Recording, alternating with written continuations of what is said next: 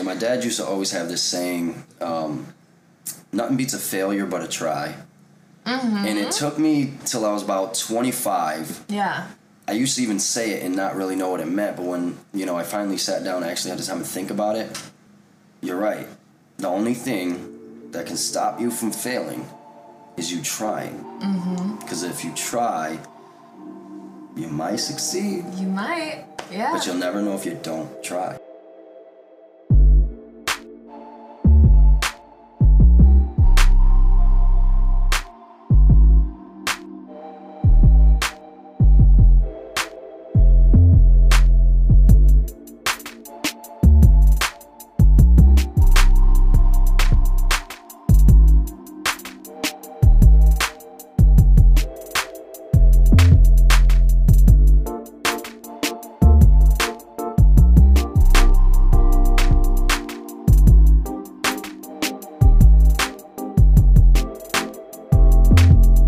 Hello, everybody. Welcome back to another episode of Chapter 20-something with me, Kylie McDonald. I hope you're having a wonderful week. Hope your summer is truly just thriving. Today, we have an amazing guest on the show. We get into how we met, but let me just say it was through a tipsy karaoke night. But no. Don't let that make this seem superficial because our guest today is Prez. He is a musician, producer, entrepreneur, DJ. He does all the things and truly has one of the most incredible, optimistic outlooks on life that I've ever heard. And we hear all about his life story, and it takes so many twists and turns, but truly it is one of somebody who has looked at his circumstances, some of which were in his control, some of which were out of his control, and he's seen it all. He's been through a lot, but he's taken his life by the reins and said, this is the type of person that I want to be, and this is how I'm going to live my life. And it's a beautiful story. It's an inspirational story. And he's quite the guy. So enjoy this conversation with Prez. And let us know what you think. As always, follow the podcast on Instagram at Chapter20something pod. Feel free to follow me, official Kylie McDonald. And I will talk to you guys soon. Have a great couple weeks. Enjoy the day. Do something good for yourself. And we'll talk soon. Much love. Bye.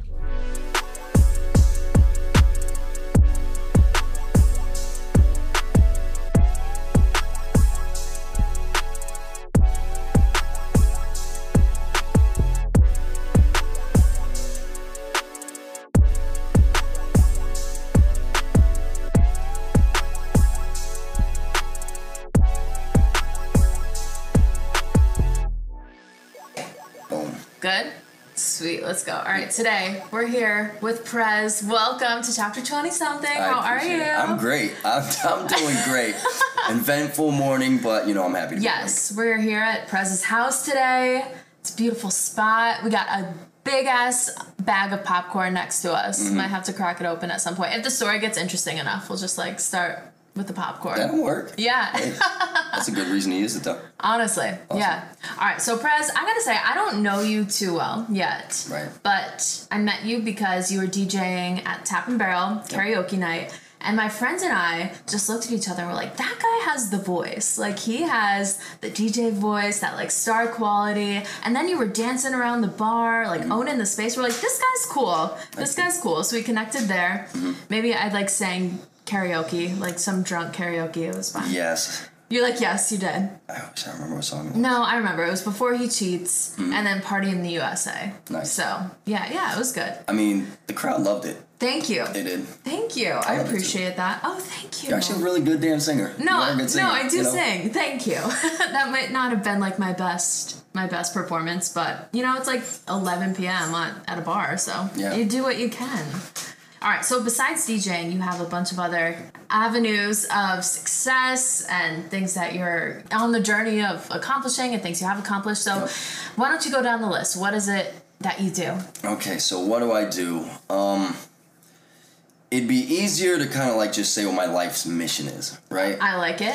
So I wrote it about 2 years ago, and, you know, before I started doing what I do now, I did so many things. It was like my hands were in music, my hand was in recording, my hand was in audio video systems, my hand was in 9 to 5, or it was, you know, wanting to do this, and I was always stretching myself so thin, you know, like going in every direction but never really getting anywhere, right? Okay. And a lot of that had to do with, you know, me not having a goal in life, you know?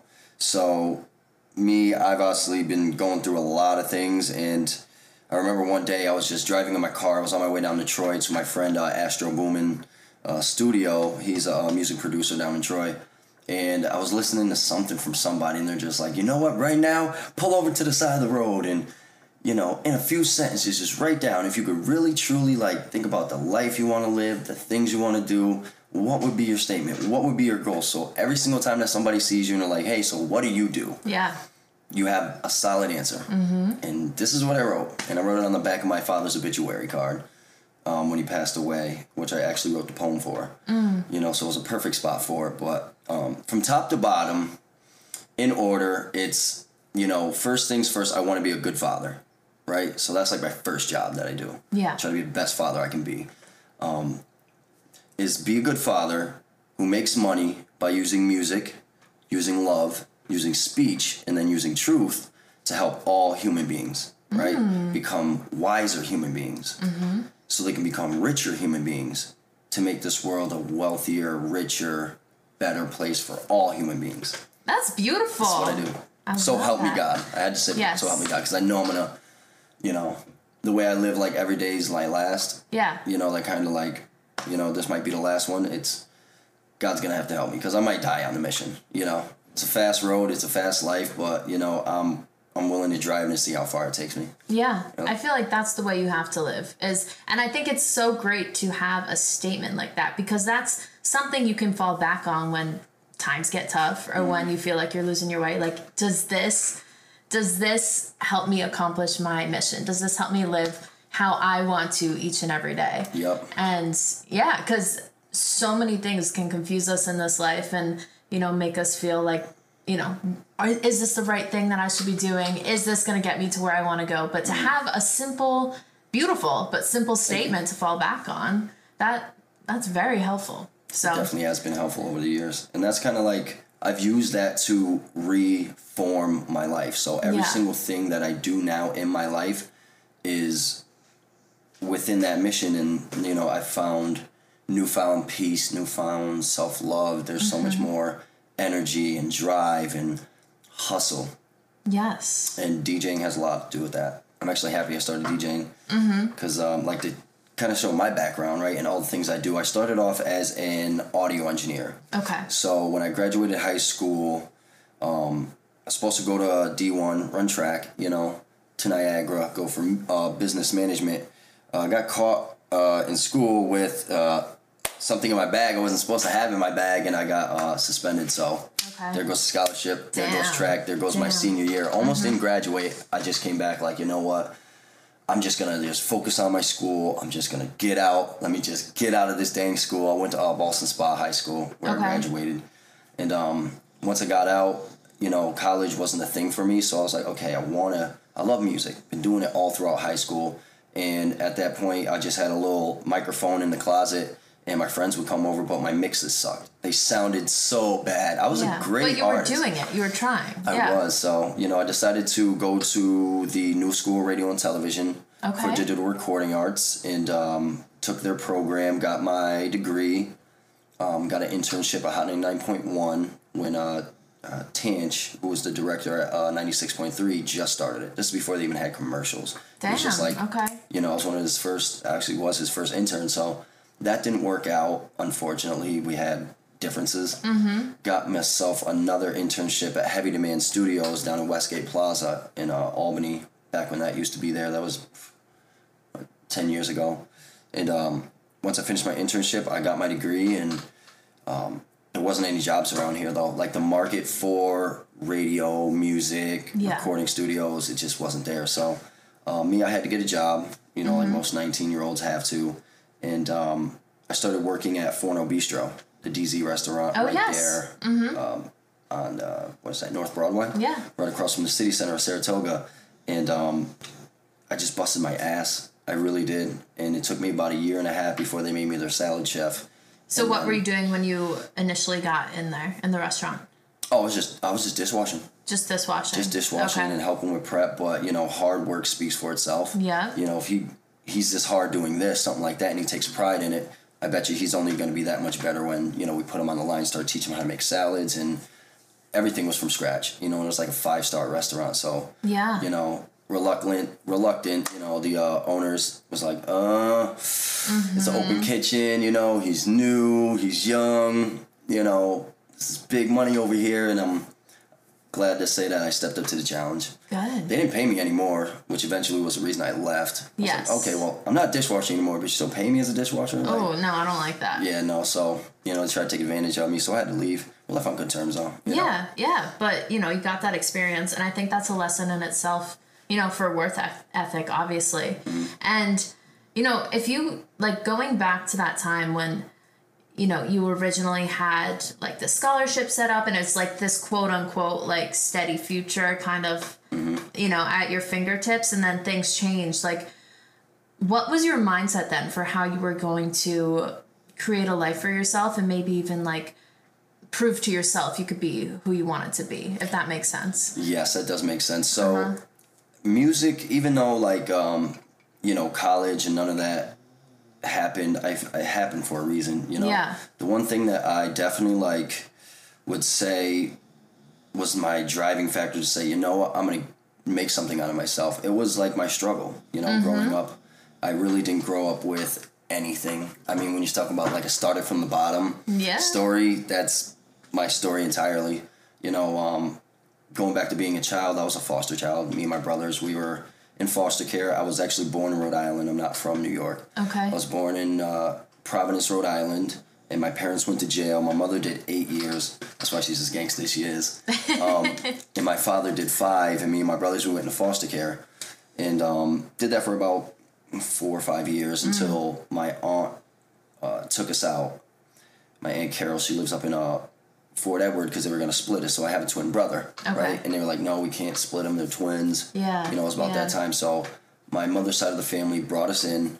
My brother had to go live with my Aunt Patty, but me and my twin brother, we stayed with my Aunt Carol until my father got out of jail. Now, when my father got out of jail, he still, after 5 years in jail, you're restarting. There's no money, you don't have a job, you don't have a house, didn't have a car, didn't have anything, right? Right. So he got out and started working at the Saratoga racetrack.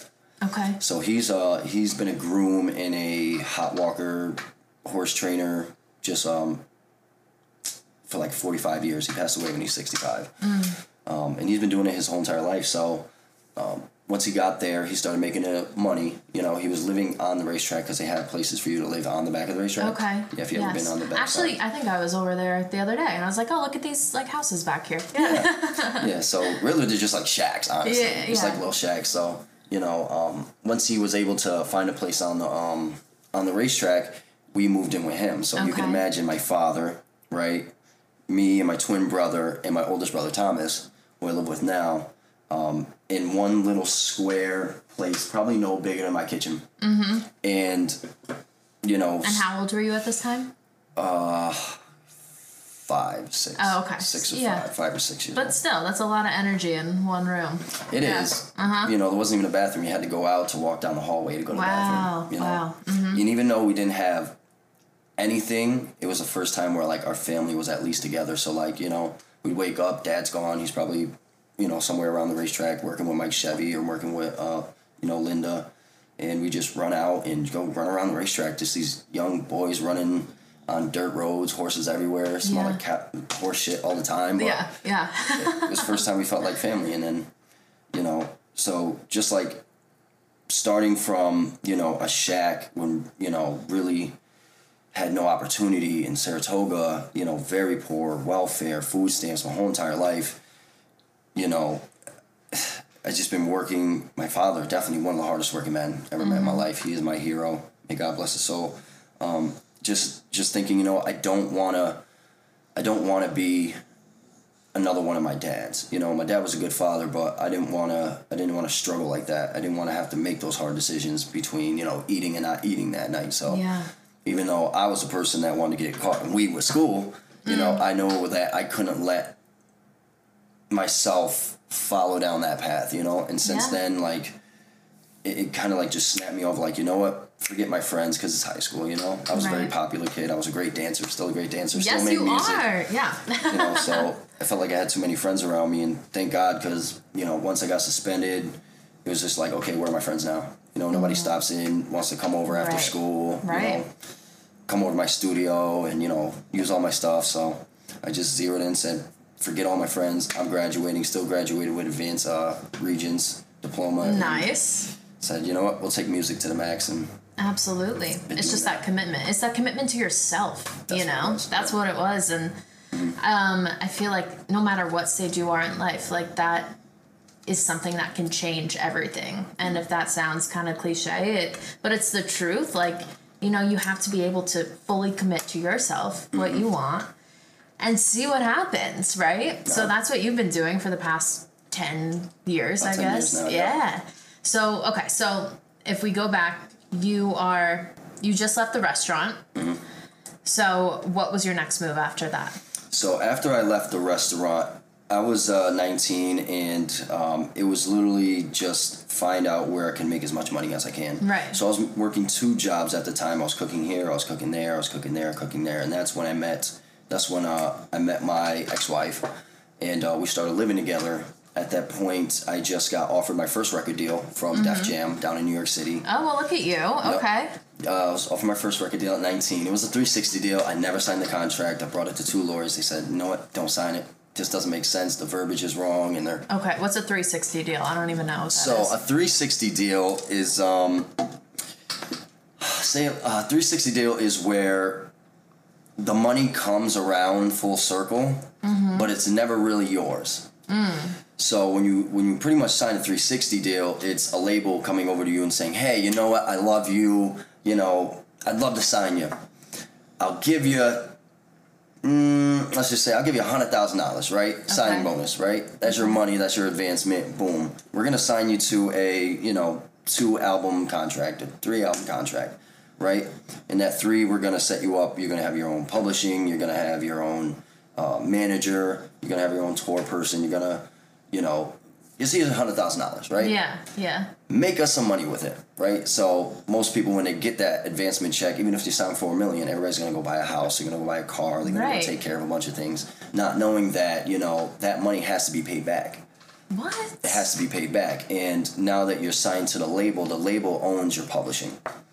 And your publishing is your masters, that's your royalties, that's your copyright, that's your everything. So, you know, a 360 deal pretty much is, okay, we're going to give you the money comes, the money goes, and the label makes the money because, they'll put you on tour. Maybe they'll get you on tour for $100,000. Okay, you thought you made $100,000. No. You know, oh, we got an album. Your album did great. It sold, you know, 500 million copies or 500,000 copies. Okay, yeah, but that only makes, you know, at $10 a clip. Who's buying CDs these days for $10? But, you know, let's say, you know, your album was able to generate, you know, $200,000. They give you $100,000. Well, you got to pay that $100,000 back. Right. And then now that they don't account for what they paid for with your studio time, your production side, because you had to spend money to make the thing. Yeah. So after they take everything out, you're still left broke. So what they do is they'll just start advancing you more money because they kept all the money in the back pocket. Yeah. You know, so 360, they're not the wave, so. No, and then, you know, I would assume that you're not really allowed to make money anywhere else if you're assigned to this contract. So it's not like you can go somewhere else and like do sponsorships or like anything else, you know, with other companies. It has to go through this one. Exactly. And if they don't approve it, then what are you supposed to do? You're not making any money. Exactly. And that's why they say it's like selling your soul. Like, you know, say someone sell their soul. No, you didn't sell your soul. You just took an advancement of cash that you can't pay back. And until you pay that money back, what are you going to tell, man?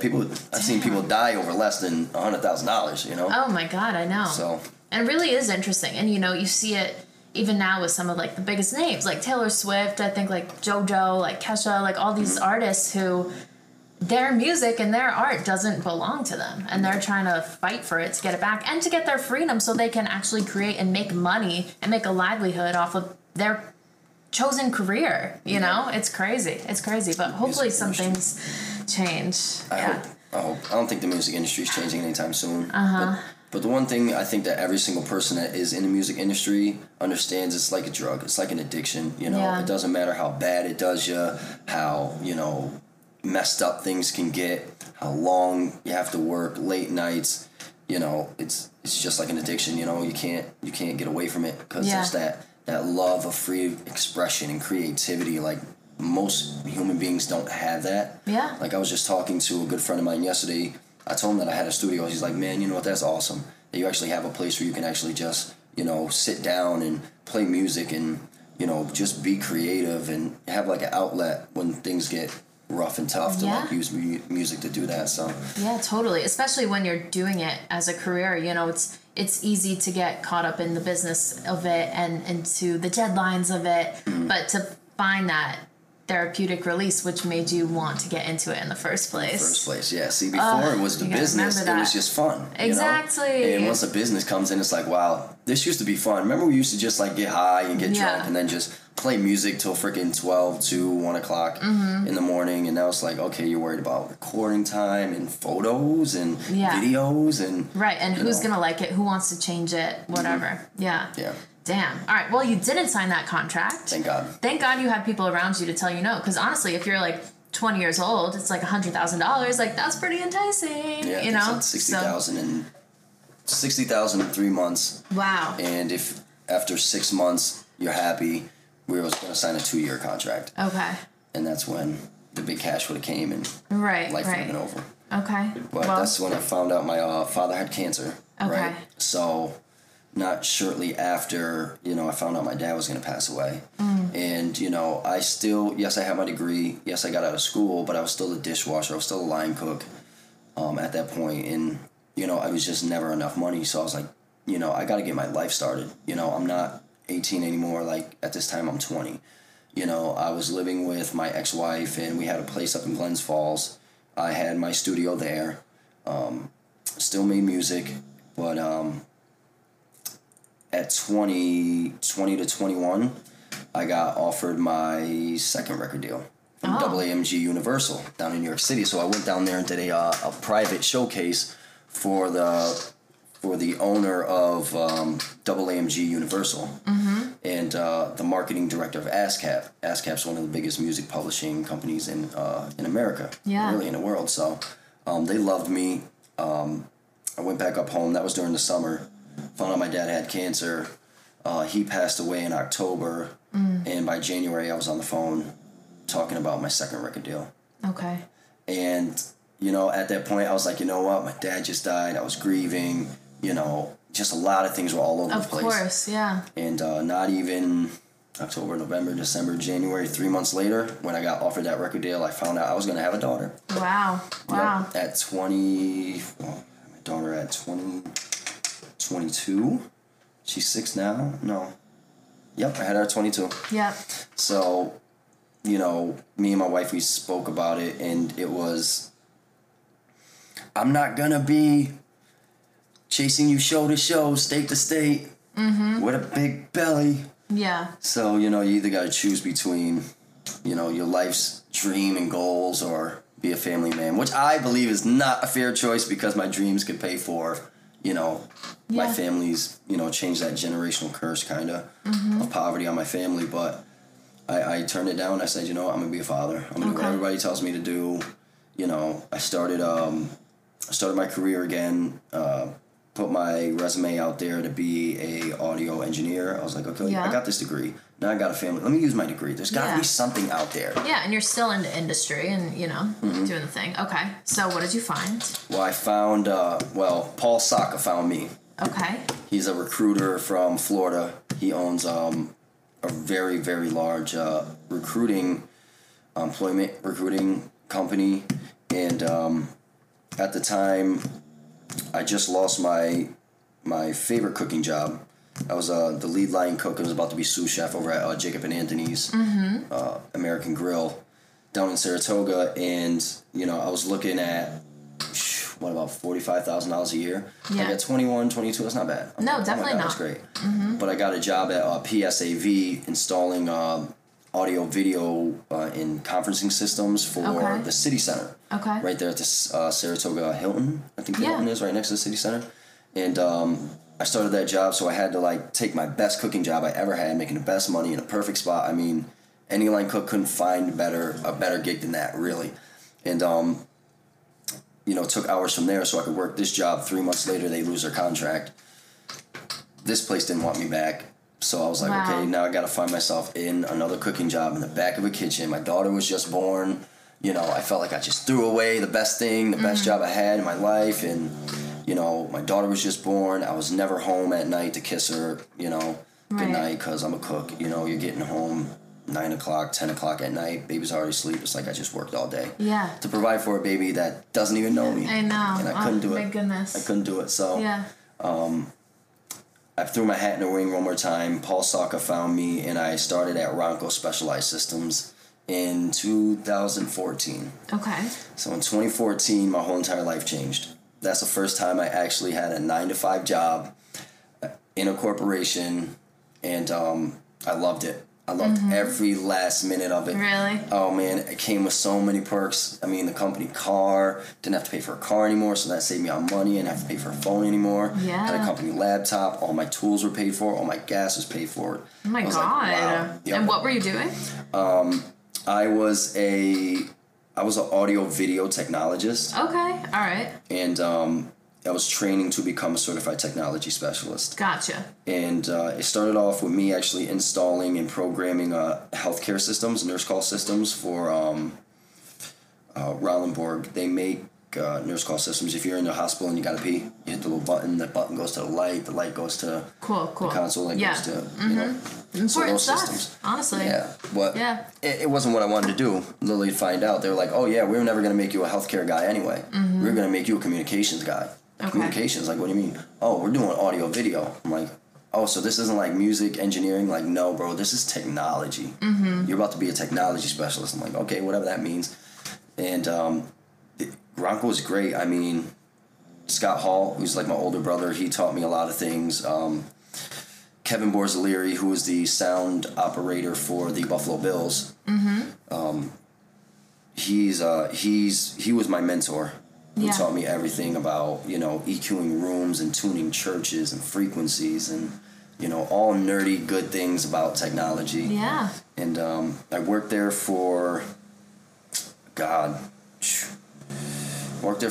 3 years. Okay. About 3 years, and in the first year, I was a certified technology specialist. Okay. And long story short, what that means is that anything as far as communication goes, when it comes to audio, video technology and just communication technology, I am. You got it. I got it. Yep. Yeah. So I was 23 at the time, making about $75,000 a year. Nice. Yep. With the car paid for, the whole company car. I was like managing what? I think at my peak was probably about $10 million worth of audio video contracts, because we used to get subcontracted underneath the IEBEW, International Brotherhood of Electrical Workers, in the union. Okay. So every single time that I was working either at Mahonison at the advanced technology building that they built over there on the Mahonison project, or I was at Shenandoah fixing their paging system, I was making what prevailing wage was in New York State at the time, which was, for an electrician, it was $45 an hour on top of my other salary. So you were doing pretty well. At 23, I was doing pretty damn well. Yeah. Yeah. And it's interesting, like, hearing your story so far, like, you always, like, find the next thing, you know? Like, you're never, I mean, it's out of necessity, but, like, how do you find that next step? How do you think you've found the people or the opportunities that have led you to more success, Definitely was out of necessity. Yeah. But I was just listening something by Jim Rohn, one of my mentors, yesterday, and he was like, he pretty much says that the door opens to those who are always knocking. Yeah. Right? And me, like, I am an opportunist. That is me in a nutshell. If there's an opportunity, I'm quicker to take it before anything, because I only got one life to live, and I really want to do it all, see it all. Yeah. You know, so just keeping on. Like, yeah. just when one door shuts for me, that doesn't mean that, like, you know, I get down and I get out. I'm like, okay, where's the next one? And find the next thing. Yeah, I can't stay down. I've been down my whole entire life, and, you know, it's like almost a fear of being at the bottom keeps me, you know, awake and going. Like, just the other, for the past 2 months, I didn't have my car. And that made it, like, financially just a struggle. Yeah. You know, at the time I was, you know, juggling my car business. We were doing the card game, started my DJing company, and just, like, you know, I had sessions I had to do. I had my podcast I had to do. I had so many things to do, and, like, you know, it would be easy to just sit down and say, okay, now I can't get around. I guess I'm going to have to lose my job. Yeah. No, you know, thank God for my mother who was there, you know. And, you know, I'm just not one of those can just sit still. Even right now, like, I'm like, I got to do something. I got to do something. I got to go. That's a good way to be. And, you know, when you're putting it into a practical sense, like, okay, I see this opportunity that I want. Like, it's a job that I want, whatever. What are the extra steps you take to make sure it becomes yours? Persistence. Persistence, that's all of it. It's like, just, like, even me getting the DJ gig, the Tap and Barrel, doing karaoke on Thursdays. I remember when I first went there, and I was like, you know, just standing there like, you know what? I could do this. I go up to the guy, I'm like, so hey. Did you have any DJ experience at that point? None at all. Oh, wow. None at all. Okay. None at all. So, you know, did I have, you know, the musical background? Yes. I made, you know, albums on albums, and, you know, owned studios, designed freaking, you know, $250,000 sound systems. But, you know, I just went there like, hey, man, I want to learn this. And lucky enough, DJ Stantastic, my man Joe, he just last year opened a restaurant up at Brookhaven Golf Course up in Greenfield, and he was actually getting out of the DJ business, right? And at that time, I was trying to get in the DJing business, and I was just in the kitchen. So, you know, it kind of just linked up. He was like, hey, man, I'll teach you. I actually need somebody to, you know, take over this for me because I just own a restaurant. I'm like, hey, man, well, I used to cook. I can help you at the restaurant. You help me DJ, you know. There you go. And, you know, we partnered up, and I know the one thing he was just like, you know, the biggest thing about being a DJ, just like any other job, is you got to be on time. You got to be reliable, and you got to be like, you know, you just got to show up. That's like 90% of it. Just being where you have to be, being where you are on time. So he was like, hey, man, you got to be here at this time. Come on, I'll show you. I was there an hour early. Yeah. You know? So when it comes down to like, okay, this is opportunity. I want to take this opportunity. I don't let up, you know? Yeah. Like, even a text every single day, like, hey, you know, this is what's happening. Hey, you know, is this still happening? Yeah. Almost annoying, but... No, but it's showing them, hey, I'm here, I care. And some people can care about it, but if they're not showing anybody that they care about it, who's going to really know the work that's being put in, you know? So... You gotta prove it to people in one way or another, so you're doing that. Yeah. Yep. Biggest person I'm proving it to is myself now. Ooh, I like that. Yep. Yeah. But that's what you gotta do every day. And yeah, I think we all go through that in some way, and we all have that sense of imposter syndrome sometimes where it's like, oh, can I really do this? Like, can I make this happen for myself? But yeah, all you gotta do, I'd like that. It's like taking it one day at a time. It's like, what can I prove to myself today that I could do? That's it. Right? Yeah. Yeah. One thing I look for, we're to Santo. What up, Santo? Love you, brother, if you hear this. That's my older brother and my life coach down in Long Island. And the one thing that we did last year with Casey James, who's one of my business partners for RC Gaming, LLC, is we went skydiving. Oh, my God. We went skydiving. So... ever since we did that, it was like, you know, fear, what is it? You know? Yeah. And, you know, when it comes to opportunities, the one thing nowadays is like, Jermaine, remember you went skydiving, okay? If that didn't kill you being afraid to go talk to that business owner, or you going over there to go ask, you know, and handle business isn't going to kill you either. You're so right. You know? Yeah. So it's like a fearlessness that I try to stay out of my own head, talk myself out of it. Yeah. It's a battle. It always is a battle, but you're right. Like, think of all the things, like, you've been through, anybody, I'm saying this in general sense, but, like, the things that a person overcomes in their life. And, like, you've gotten through it all, you know? No, it's and crazy. Literally, it's like, all you have to do right now is just literally talk to one person and say, hey, I think I could do something for you, probably. Yeah. And then doing something for yourself in the process. But it's like, that's not that hard. Yeah. And the worst that could happen is they say no, then you find somebody else, you know? Yeah, my dad used to always have this saying, nothing beats a failure but a try. And it took me till I was about 25. Yeah. I used to even say it and not really know what it meant, but when, I finally sat down and actually had the time to think about it, you're right. The only thing that can stop you from failing is you trying. Because if you try, you might succeed. You might, yeah. But you'll never know if you don't try. I know. It's like the things that we hear literally since kindergarten, but we forget them, I think, or they become harder to believe, but they're true. These sayings are true, and you put them into action and you realize, okay, yeah, I can actually do something for myself. Yeah. Damn. So, all right, you're doing your thing now. Like, you have a million different, I don't know, like, avenues that you're working on. So you've got your DJing, you've got your music, gaming. Yes. You said, okay. So, I'm gonna, just keep going. Alright, so DJing, Presidential DJs, that's my DJing company. My production company is called Schroeder Productions. That is where the podcast came from, which we're actually revamping. I'm so happy, because now we partnered with Only Way Out Studios down in Latham. Okay. And Quiescence, Face, and John C. Magic. Tenzo Beats, everybody down there, the whole Only Way Out family. We got that rocking, and that's True to Productions. True to Life Records, that's my record company.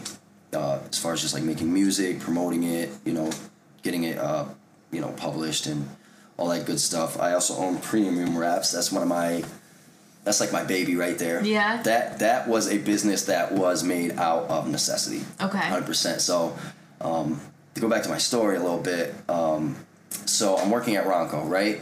I'm juggling, $10 million, audio, video, system installs. I mean, everywhere from, Dwaynesburg, Oneonta, all the way up to Vermont, all over the place. St. Rose, I've done so many systems, you don't even know. Yeah. And they all got your name on them. They all got my name in it, right? Digital, Merbo, Spot Merbo in Crossgates, Mike DePaula.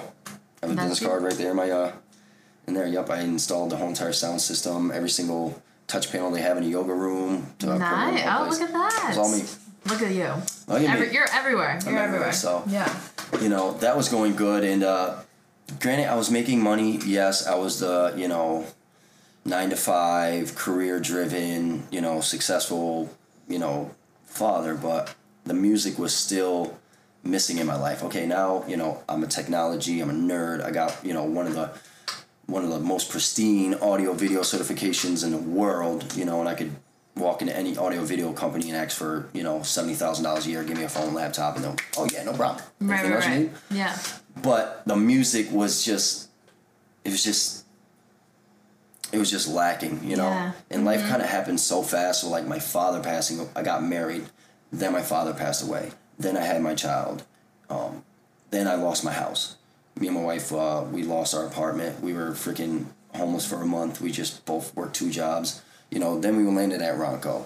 Then it, our daughter being born. Then my brother, has to move in with his girlfriend because he fell on his, back. And, it was just like life happened right after the other. And, I was so busy in my job, I didn't have time to really understand like how music was really that one thing that helped me cope with all of it. Yeah. And I freaking got a habit of drinking. That's really like, I was making $3,000 a week sometimes, and it was like I had the money and it wasn't like I was spending it. It was just like I was just drinking it. Yeah. So like I didn't have a good release, didn't really get to grieve before I had to be a father, I was really overworked at work. I mean, $10 million worth of jobs is like nothing small to, you know, juggle. And it was just me and one other person. Yeah. Respectfully. So that's a lot at once, definitely. Yeah. So eventually, like, you know what? I'm getting Pro Tools. I'm getting another microphone. I'm gonna start rapping again, and you know, see what comes of it. You know. Yeah. By that time, I was so dang tired on Fridays. As soon as I get home, I'm just like, I know. I don't even want to do it. So, mustered up the courage to do it, and just like I always do, every single time I try to do music again, and I actually take it serious, boom, I get another offer. So, in that time, you know, I'm making a lot of money. I got a nice secured company job. You know, I'm miserable. My marriage is going to shit. Why? Because I'm making all this money, drinking, and, you know, don't even know how to handle myself. You know, at this point, I'm 24, 25. And I got a call from Casey, and he was like, hey, man, you ready to meet 50 Cent's Uncle Mo? I said, yeah, sure. Okay. So we go down to New Jersey. I meet him, and he pretty much said, like, hey, man, like, you know, if you want to be really big in this industry, like, I'll help you out, I'll manage you, but what you're going to have to do is you're going to have to quit that damn job that, you know, those people are paying you.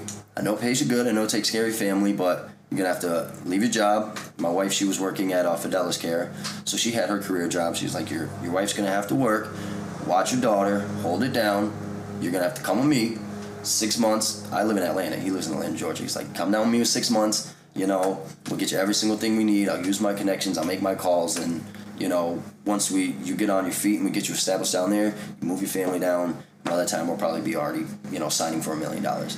So I go back. I'm like, yeah, when my wife heard it, she was like, oh, is this guy fucking crazy, Jermaine? Are you joking? You're not going to do that. I'm like, nah, honey, no, I'm not going to do that. Okay. Right? So eventually... me and Casey were like, you know what? Well, we at least got to see what it's like, right? So we take a weekend trip down to Atlanta. Okay. And I had a radio interview at 94.5 The Streets, where Young Jock and Ferrari Simmons, a whole lot of people were DJing and hosting radio. It's a brand new radio station for Atlanta. And I did a interview / freestyle video on the radio. Okay. And it was like, wow, in 3 days in Atlanta, I've done more for my music career than, you know, 10 years at that point of just being in upstate New York. Yeah. So as soon as I came back, I was like, you know what, I'm gonna just have to tell her. And I did. I just came back home from my flight. I almost didn't make it, but, you know, I told her, I was like, hey, I don't know how you're gonna take this, but, like, you know, come Monday when I go to work, I'm giving it my 2 weeks. And I'm quitting my job and I'm going down to Atlanta with Mo. And I'm going to freaking make music. And I'm going to do it. Fuck it. Well, I told her, after I had to make the decision when I had my second record deal, I was like, the next opportunity, I'm taking it. Okay? Yeah. Like, you wanted me to be a family man? I did that. I did, you know, took care of you, took care of the family. Like I said I would. The next opportunity, I'm taking it. So she can't be shocked when it's like, all right, now 50 Cent's uncle's about to manage you. Mm-hmm. Atlanta. I know. At that point, Atlanta's like the mecca of freaking hip hop. Yeah. So. So how did you take it? Not well. Yeah. Not well. No, my in-laws. You know, it was almost like the crumbling end of my marriage. Anyway, yeah. You know, so, you know, I flew away. Just left it all, just to get down there and, you know, meet great people and do a lot of good things. But it probably wasn't even a month before I was flying back like. Not like that, you know. Mm-hmm. That's not the way I wanted to leave. I just left with such a bad taste in my mouth. Yeah, you know, It just, my heart didn't feel right. I was in a really bad spot. So I flew back in a month, found myself a job, right? Got out, started living in right up in Gansford, on Travers Road. Nice little, you know, 3-bedroom house, had a basement. I put my studio down there. But, you know, by then I'm playing catch up, you know? Yeah. By then I'm playing catch up with my wife and everything like that. You know, I was still doing the same dumb... I don't know if I can swear on the podcast. No, you're okay. Okay, yeah, I was doing the same dumb shit, you know? Mm-hmm. And that's when I got a job at Mood Media. Mm-hmm. Functional Communication System. That's what it's really called, but that's in Rensselaer. And made the worst decision of my life. Made the worst decision of my life. Are you willing to share? Oh, yeah, sure. I'm like, So, I don't know what's coming. Nope. I was, one night, I went downtown, right? I was arguing with my wife. I just found out I was going to lose my house. Because Okay. it was only a 6-month lease, and the people we were renting from was like, oh, yeah, sure, like, if everything's good after 6 months, we'll sign another lease for a year. Yeah. No, they just wanted somebody to be in there till track season because Gotcha. 6 months came around. And No explanation as to why, and they kicked us out. So I was sad. I was, still arguing with my wife, and I just decided to go out, and in my company car too. oh no. Yup. And after a few of those, I actually crashed my car. Oh my I goodness. crashed my company car, and lost my job, lost my house, lost my license, lost my marriage. Wow. Damn near just lost it all. And this is right after having it all, but not being grateful enough to actually see the Yeah. opportunity. Yeah. Right? So it was just like life just hit an all-time low. Overnight, literally. Overnight, literally. And that was kind of like the end all and end all. So here I am without a job. Here I am without a house. Like, where the heck are we going to live? We eventually moved to Clifton Park. And, Who's we? me, my ex-wife, and my daughter. Okay, so she was still around. Like, Yeah, with you, it was yeah, like, it's just like, it was almost like, yeah, bro, you got to figure it out, man. Yeah. Like, what do you want me to do, Jermaine? Like, right. you got to know what you want to do. You got to be who you want to be. Like, so that taught me a lot. I started going to AA. Got myself a what do you call him, sponsor. Yep. And good guy, Mike. Actually walked into AA. I thought it was my freaking defensive or my driving course for you to get your license Oh, back. God. It wasn't even. I just walked into church. You're like, what is this? Yeah, I sat down. I was like, okay, there's other people here sitting too, and I see drinking and stuff. So I'm just sitting down, and next thing you know, I was like, I'm listening to people. I'm like, oh, this is actually kind of cool. This is, wait, this ain't where I'm supposed to be. No. Hi, Jermaine. Hi, Jermaine. Oh, wow, it's one of those. You're like, wait, I've seen this in movies. Yep. Yeah. So just lolly on way into AA, but back to premium wraps, right? So at that time, I didn't have a car. Mm-hmm. So I actually had to get a job where it was close enough so I could walk. So from where I was living, I was working at TGI Fridays as a line cook, right? Because it's always going to be a fallback, If plan A doesn't work, okay, I can just get a cooking job like tomorrow. That's why I don't really care to cook, or I don't care to have a job, because I know I can always. You've got a fallback plan. I can always keep you going. Yeah. So but it was never enough money. So I called my brother Michelangelo, right? He hits me up. He's like, "Yo, bro, how you been?" I'm like, "Good, bro." I'm just like looking at side hustles. I was looking at like vending machines. Maybe I can invest $1,000 to get a vending machine company started. And he was like, "Yo, bro, why don't you do what I did?" He just moved down to Kentucky, but he was up here, and he had he actually started doing car customization. He was doing plastic dip, wrapping cars and stuff, and he moved down there, and he was making probably about $10,000 a month at the time. And he was like, "Dude, if you want to do that, look, I'll show you the videos you gotta watch. You gotta watch it, try it on your own car, and then just put out these ads." And he pretty much gave me the business model for up here. And my first year, even like my first day doing it, I was so nervous. Yeah. I was like, okay, I'm gonna do it on my car. As long as it looks good on my car, I'll be ready to do it. And I did it on my car. I saw my flaws. I practiced, got better. Finally did my first car for $150. Okay. It was a small. It was actually a maintenance guy. He was like, "Hey man, what are you doing with your car?" I was like, "I'm actually wrapping them." He's like, "Dang, I would like to have mine done," because he has a black car. So I was like, "Yeah, I'll make them black for you. How much are you gonna charge me?" I was like, "I don't know, like $150." All right, cool, sure. And took me 3 hours to do it, and $50 an hour, 3 hours. I was like, "Yeah, this is it." So as soon as I put my ads out there and my leads started hitting, I was like, "Oh my God!" It was coming in. It was coming in, and I was like, you know what? I could either try to walk to and fro to work every single day, which even though it was right down the street, it was still about 45 minutes to an hour walk, or I could just wrap 2 cars, make $600 in a week, and have all the freedom and time to myself to do music or whatever I wanted to, and I did that. Yeah, there's always a way to make money while you're actually going after what you want. And that's kind of a scary thing, because it's like, all right, this might not be like the steadiest thing, but if you can find a way to make money and give yourself freedom at the same time, like, That's the goal. Because then That is the eventually, goal. you know, you work yourself up in the career that you really want too, right? Yeah. Yes.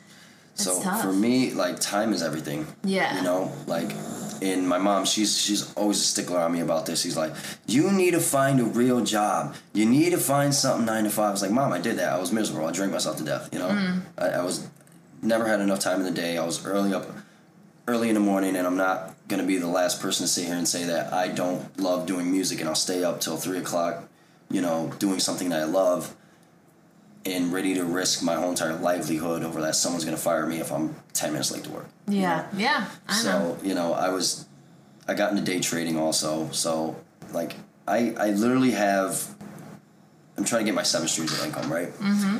All millionaires have 7 streams of income, either passive or, you know, what they just have. And, you know, I'm actually happy that nowadays I'm up to about 5. Okay. I'm up to 5 different ways to get money. So, you know, even if, like, it's not time for the season for my my car wrapping, because it's more of like a spring, summer, fall type of thing. Because you can't wrap a car in the winter unless you have a shop. We don't have a shop yet.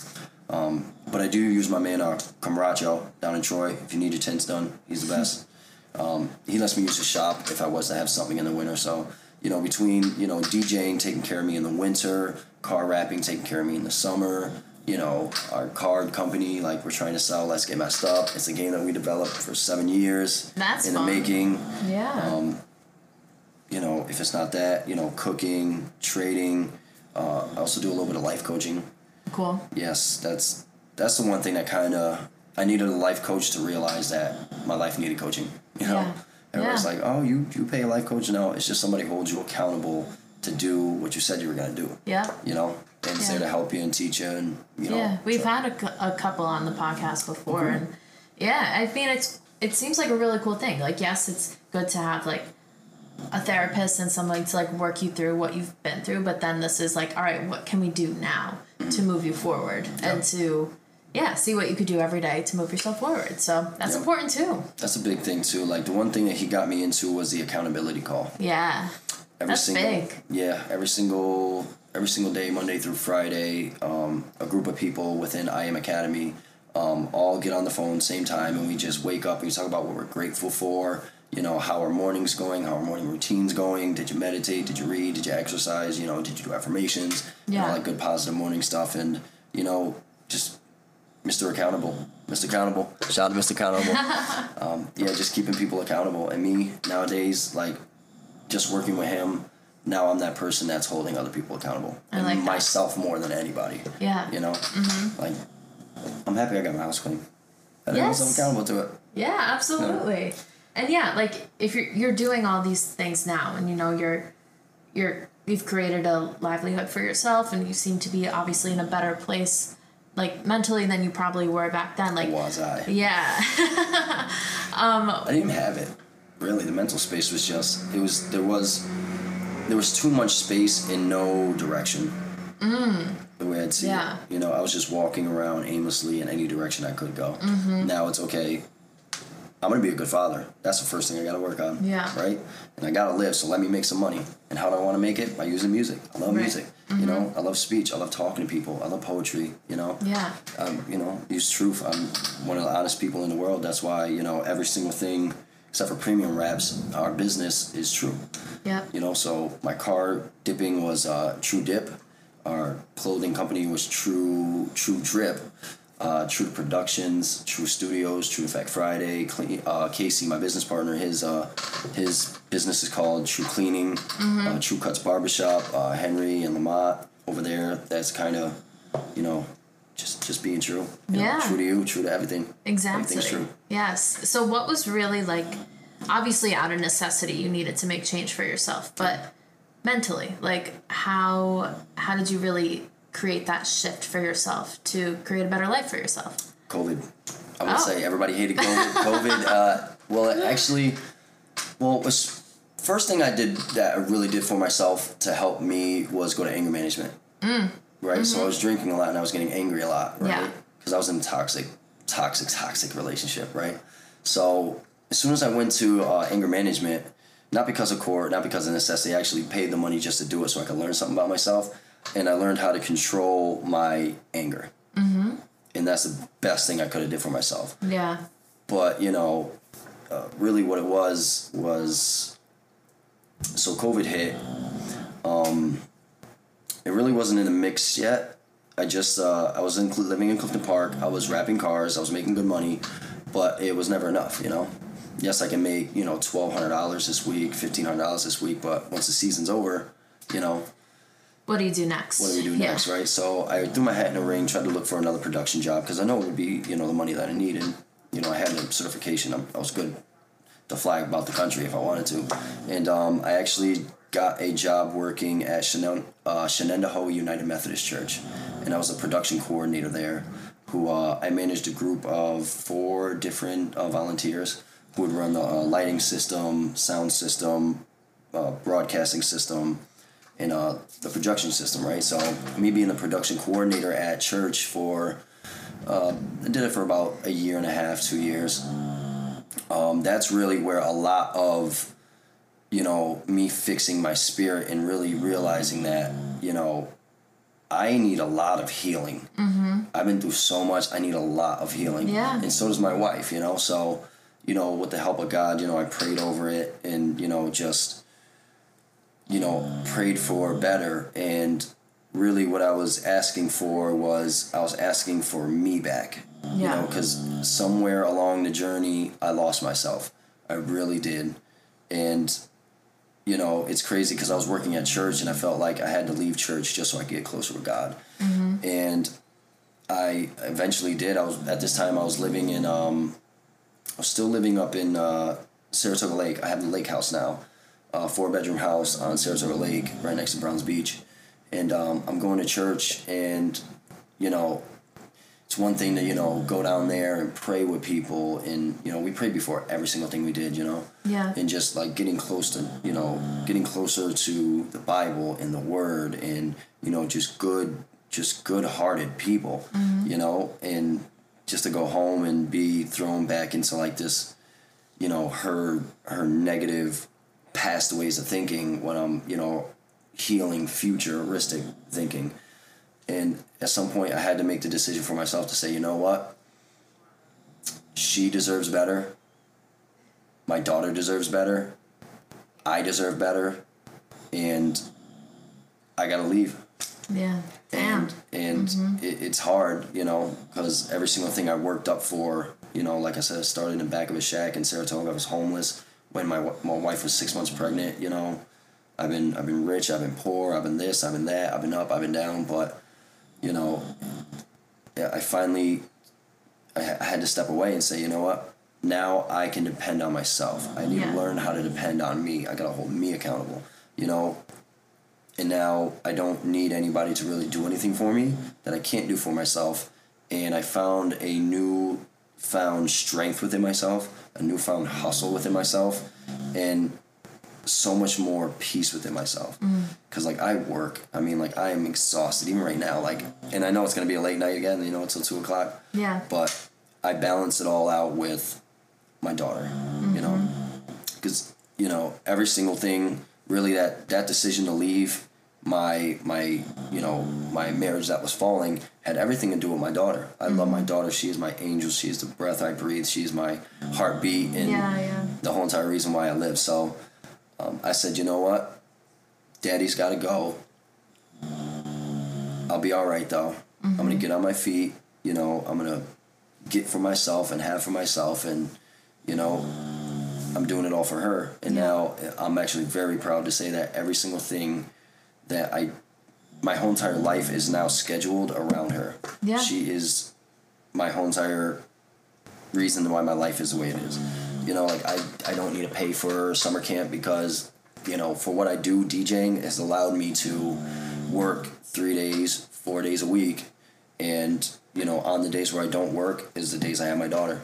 So every single time I have my daughter, she's my only focus. She is, you know, and I just work my ass off that whole entire time. Right. And, you know, I get her on Saturdays, you know, and I'm DJing all damn night on Friday and I'm exhausted. But, you know, as soon as 12 o'clock comes around and I go outside and, Daddy! And I lift her up, like I'm exhausted, but like I still have the strength to just lift her up. And I'm like, okay, you know what? this is why. Yeah, it puts the life back in you. It's every single thing I need to balance me. So. Oh, that's beautiful. It really is. Yeah, and it's it goes to show. Yeah, of course it's hard, and I don't know, like that's a very courageous decision even to leave. But it's like, all right, you're kind of shedding the older parts of you, right? Yep. That were struggling and you were going through a lot at those times, but it's like, I know who I am now. I know who I am now, and I'm leaving that behind in order to be something better for me and for the people I love, right? Exactly. Ooh, yeah, that's a lot. It is a lot. It's a lot, and you're what, 29 now? 29. That's most people don't go through all that by the time they're 30. Like, they really don't. I know they don't.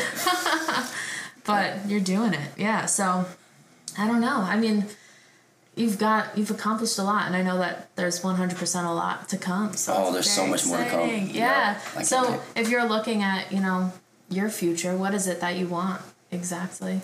I would say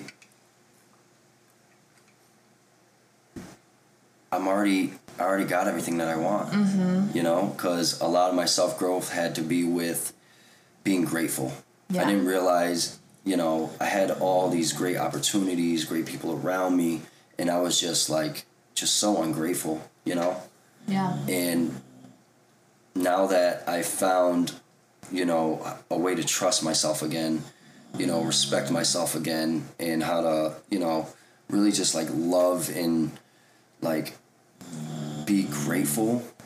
There's really nothing more that I need, because I am a good father, and I make money by using music and speech and love and truth, and I help people become smarter. I help them become wiser. I help them become richer. It's that mission statement, and it goes back to it. Yeah, so now I'm living my dream. Yeah, it's a great feeling. It isn't everything I want. Yes, do I want my damn lake house back with my nice pond and garden and can swing? Yeah, but you know what? You'll get there. Yep, the next 5 years, I'm very excited to see what life is going to have in store for me. Absolutely, yeah. And I did want to ask you one quick thing about the music. Like you said, all right, as soon as I start making music, opportunities come, offers come. Mm-hmm. So for anybody who's in the music industry, who's, wanting to put their stuff out there and to get seen, how did you do it? Where are you putting your stuff on the map? How are you finding these opportunities? What practical steps can you give somebody who's looking to do that? If you are trying to do music and you love it and you're addicted to it, and you know what, you wanted to make it a career path, understand that there are two sides to the business, right? They have the production side, which is the actual physical, doing the guitars, recording, Pro Tools, engineering, mixing, mastering, but then you also have the front end of it too, which is being a face, being, at shows and, bringing gear in. I just stuck on the production side. Okay, I want to make the music. Mm-hmm. But there's also this other side as far as, now you're actually an entertainer. Yeah. It's not so much the music. You're an influencer, kind of. Yeah. Yeah. Mm-hmm. And who said it? I think Kamikaze said it the best. Great DJ. Shout out to Kamikaze. He said, we're in the entertainment business, so either you're a DJ or you're a singer or you're a comedian or you're a rapper, whatever you want to be. You don't have to be the best. You just got to be entertaining. Yeah. So the best advice I can give somebody that wants to be in this music entertainment industry, just be entertaining. The best thing that you can do about, if you want to make great money and you want to really make shift sounds, just be entertaining every single time that you meet somebody. And you gotta network. You have to network. Your network is your net worth. My business partner Michelangelo with Premium Raps told me something that I will always, always, always never forget, and it shifted my thought of the music industry, because he's one of the smartest men I know. Yeah, he is. I want to put that on wax, brother. You're one of the smartest men I know. But he said, it's not about, because it's all about who you know. It's all about who you know in the music industry. It's all about who you know, right? And it's not. In this industry, it's not about who you know. Okay. It's about who knows you. I like that. Right? Yeah. So every single person that you meet, every single person you walk by, do they know you? what can you do to have them see you or get to know you? You know, Yeah. you could be a quiet guy standing in the back, but that's the person that's never gonna, you know, really, I ain't gonna say can't get nowhere, but, you know. It's gonna be a lot harder. It's gonna be, you Yeah. know? Like, so even when I'm usually DJing on Fridays, if I'm not DJing on Fridays, even though I'm not working, I'm networking, you know? So I'll still come out just because that's one more person that sees me. That's one more Yes. person. Like, consistency is everything in the Yeah. music industry. And like we talked about before, like a conversation is easy. Yep. You know, it's easy to go up and say hi to somebody and like just see what happens. Mm-hmm. You know, that's how this podcast happened. Literally, just like said, Yeah, literally. hey, cool. Like, oh, I like what you're doing. Yeah, and then that's that. Yeah, come to find out. I know. You never All this- know. Never know about some people. Yeah, definitely. And then like the music itself. Like, where do you release your music? Do you just DistroKid is where I distribute it. Okay. One place I'll give artists out there $1 million worth of game, right? So they have these things that are called non-exclusive catalogs, right? So that is where companies create pools of organized music. okay? And you don't need to own the exclusive rights to your music, because you got people like Kanye West who can make the beat, rap the song, do it all himself exclusively. That's your creation. Yeah, Right. yeah. Non-exclusive catalogs are the people that go on YouTube and, you know, find a beat. You know, they lease a beat for $25. Now they own some kind of the rights to it. Okay. You know, they publish the music. You know, respectfully, they give 100% to the producer. They keep 100% for themselves, because all copywriting in music actually goes by 200% instead Okay. of 100%. So, you know, who makes the beat, boom, you get 100%. I made the lyrics, you know, I did the recording and everything, boom, I get 100%. And they split the publishing. They split the master. These non-exclusive catalogs, one's called crucialmusic.com. Okay. Right? So for you to get on there, you need to have a publisher, right? So if you don't have a music publisher, and like you want to get in the industry and you want to get your songs in TV shows and, you know, movies and maybe even commercial, you know, at the middle of, you know, the Super Bowl at halftime. Yeah. Whatever. Or on the next Tesla or Volvo commercial. You need to have publishing, right? The best publisher, free publishing, to publish your music is BMI, right? So Okay. I use BMI. I know a couple people that actually signed to BMI and they have publishing deals through BMI. So if you need a free music publisher, they give you a contract. The contract's for 3 years. But you know, you finally got a number behind the music that you put out, right? So as soon as you get your music publisher, you get with BMI, right? You have your number. You make the music that you do, you produce it, go to crucialmusic.com, start a account. It's completely free. And you just upload your music there. It's really easy. You're gonna ask for your publishing information, so you know, make sure you got that from a producer. If you're a rapper, make sure they got their publishing information. Make sure you got your publishing information. And once you publish it, you can submit it to the catalog. And if they pick it up in the catalog and they're like, hey, you know what, this is really nice. I can hear it in a, you know, freaking Corona commercial because it's a little Gucci, you know. They'll pitch it. And as soon as your music is pitched, it only takes one person to say, hey. I know. And bang, you get your first publishing check. Yeah. For, you know, Brett Bull, artist that I worked with. He owns the clothing line Classies California. Okay. It's a song I did for him. It blew up. And he recorded it right there at True Studios. He actually told me about it, and he actually was able to get one of the songs that he did with BL the Hook Slayer out in Massachusetts on The Chi, which was like this cop show about Chicago. Okay. Some TV show, but literally they only used 30-second clip of his song, and he got a $10,000 check. And every single time that that song is played on the radio, or not on radio, every single time that it's re-aired on TV, he gets a royalty check. Yeah. You know, and that's just passive income. Beautiful. I know. Take your royalty checks and put it in your kids' name so they can live forever. They'll be rich forever. Yeah, and like you never know, and you got to put yourself out there to try, you know, to see what happens. Seriously, because something like that, it could happen. You never know. Yeah. All right, I got 2 more questions for you because I know you gotta go. Sure. But all right, one is, what do you do every day to make sure you're taking care of yourself, like mentally, physically, making sure you're in a good space? I meditate. You meditate. I meditate, and one thing I do that I actually started when I went down to New York City, and I was living with Santo, my brother and life coach. I was there for about a month and a half. I started this thing where I'd go out and I'd look for the sun. I call it sun searching, right? So cloudy day or not, at some point during the day, I take time to slow down, look up to the sky, and reconnect back to the source. Because I've realized, that at the end of it, does it really matter? No. Really doesn't. Most things don't. Just to take a second to just look up to the sky and just like feel that natural energy come from the sun. I usually do that every single morning and just like breathe, try to just get on a frequency where I'm just, doesn't matter what's going to happen today. It's meant to be. Absolutely. And that's the best thing I do for my mental space. I like that. Yeah, and it is true. Like, most things we worry about don't matter, and they won't matter tomorrow. Right. And it's like thinking, hey, like, I think I have everything I need today, so might as well enjoy, right? Exactly. Yeah. I like that. That's good. And then the one question I ask everybody on this show that I'm always interested to know is, what is it that you value at the end of each day? What do I value at the end of each day?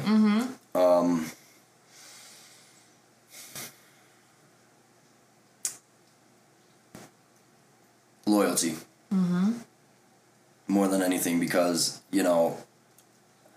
me being who I am and being in the industry that I'm in, there's a lot of people who are always around you, but when shit gets tough and, your back's to the wall, you truly get to see who is just there to be there or who is there for the long haul. Yeah. And I value my relationships. I value, the people in my life that, I call on a constant daily basis. That doesn't matter, if I had all the money in the world or, I was, hungry.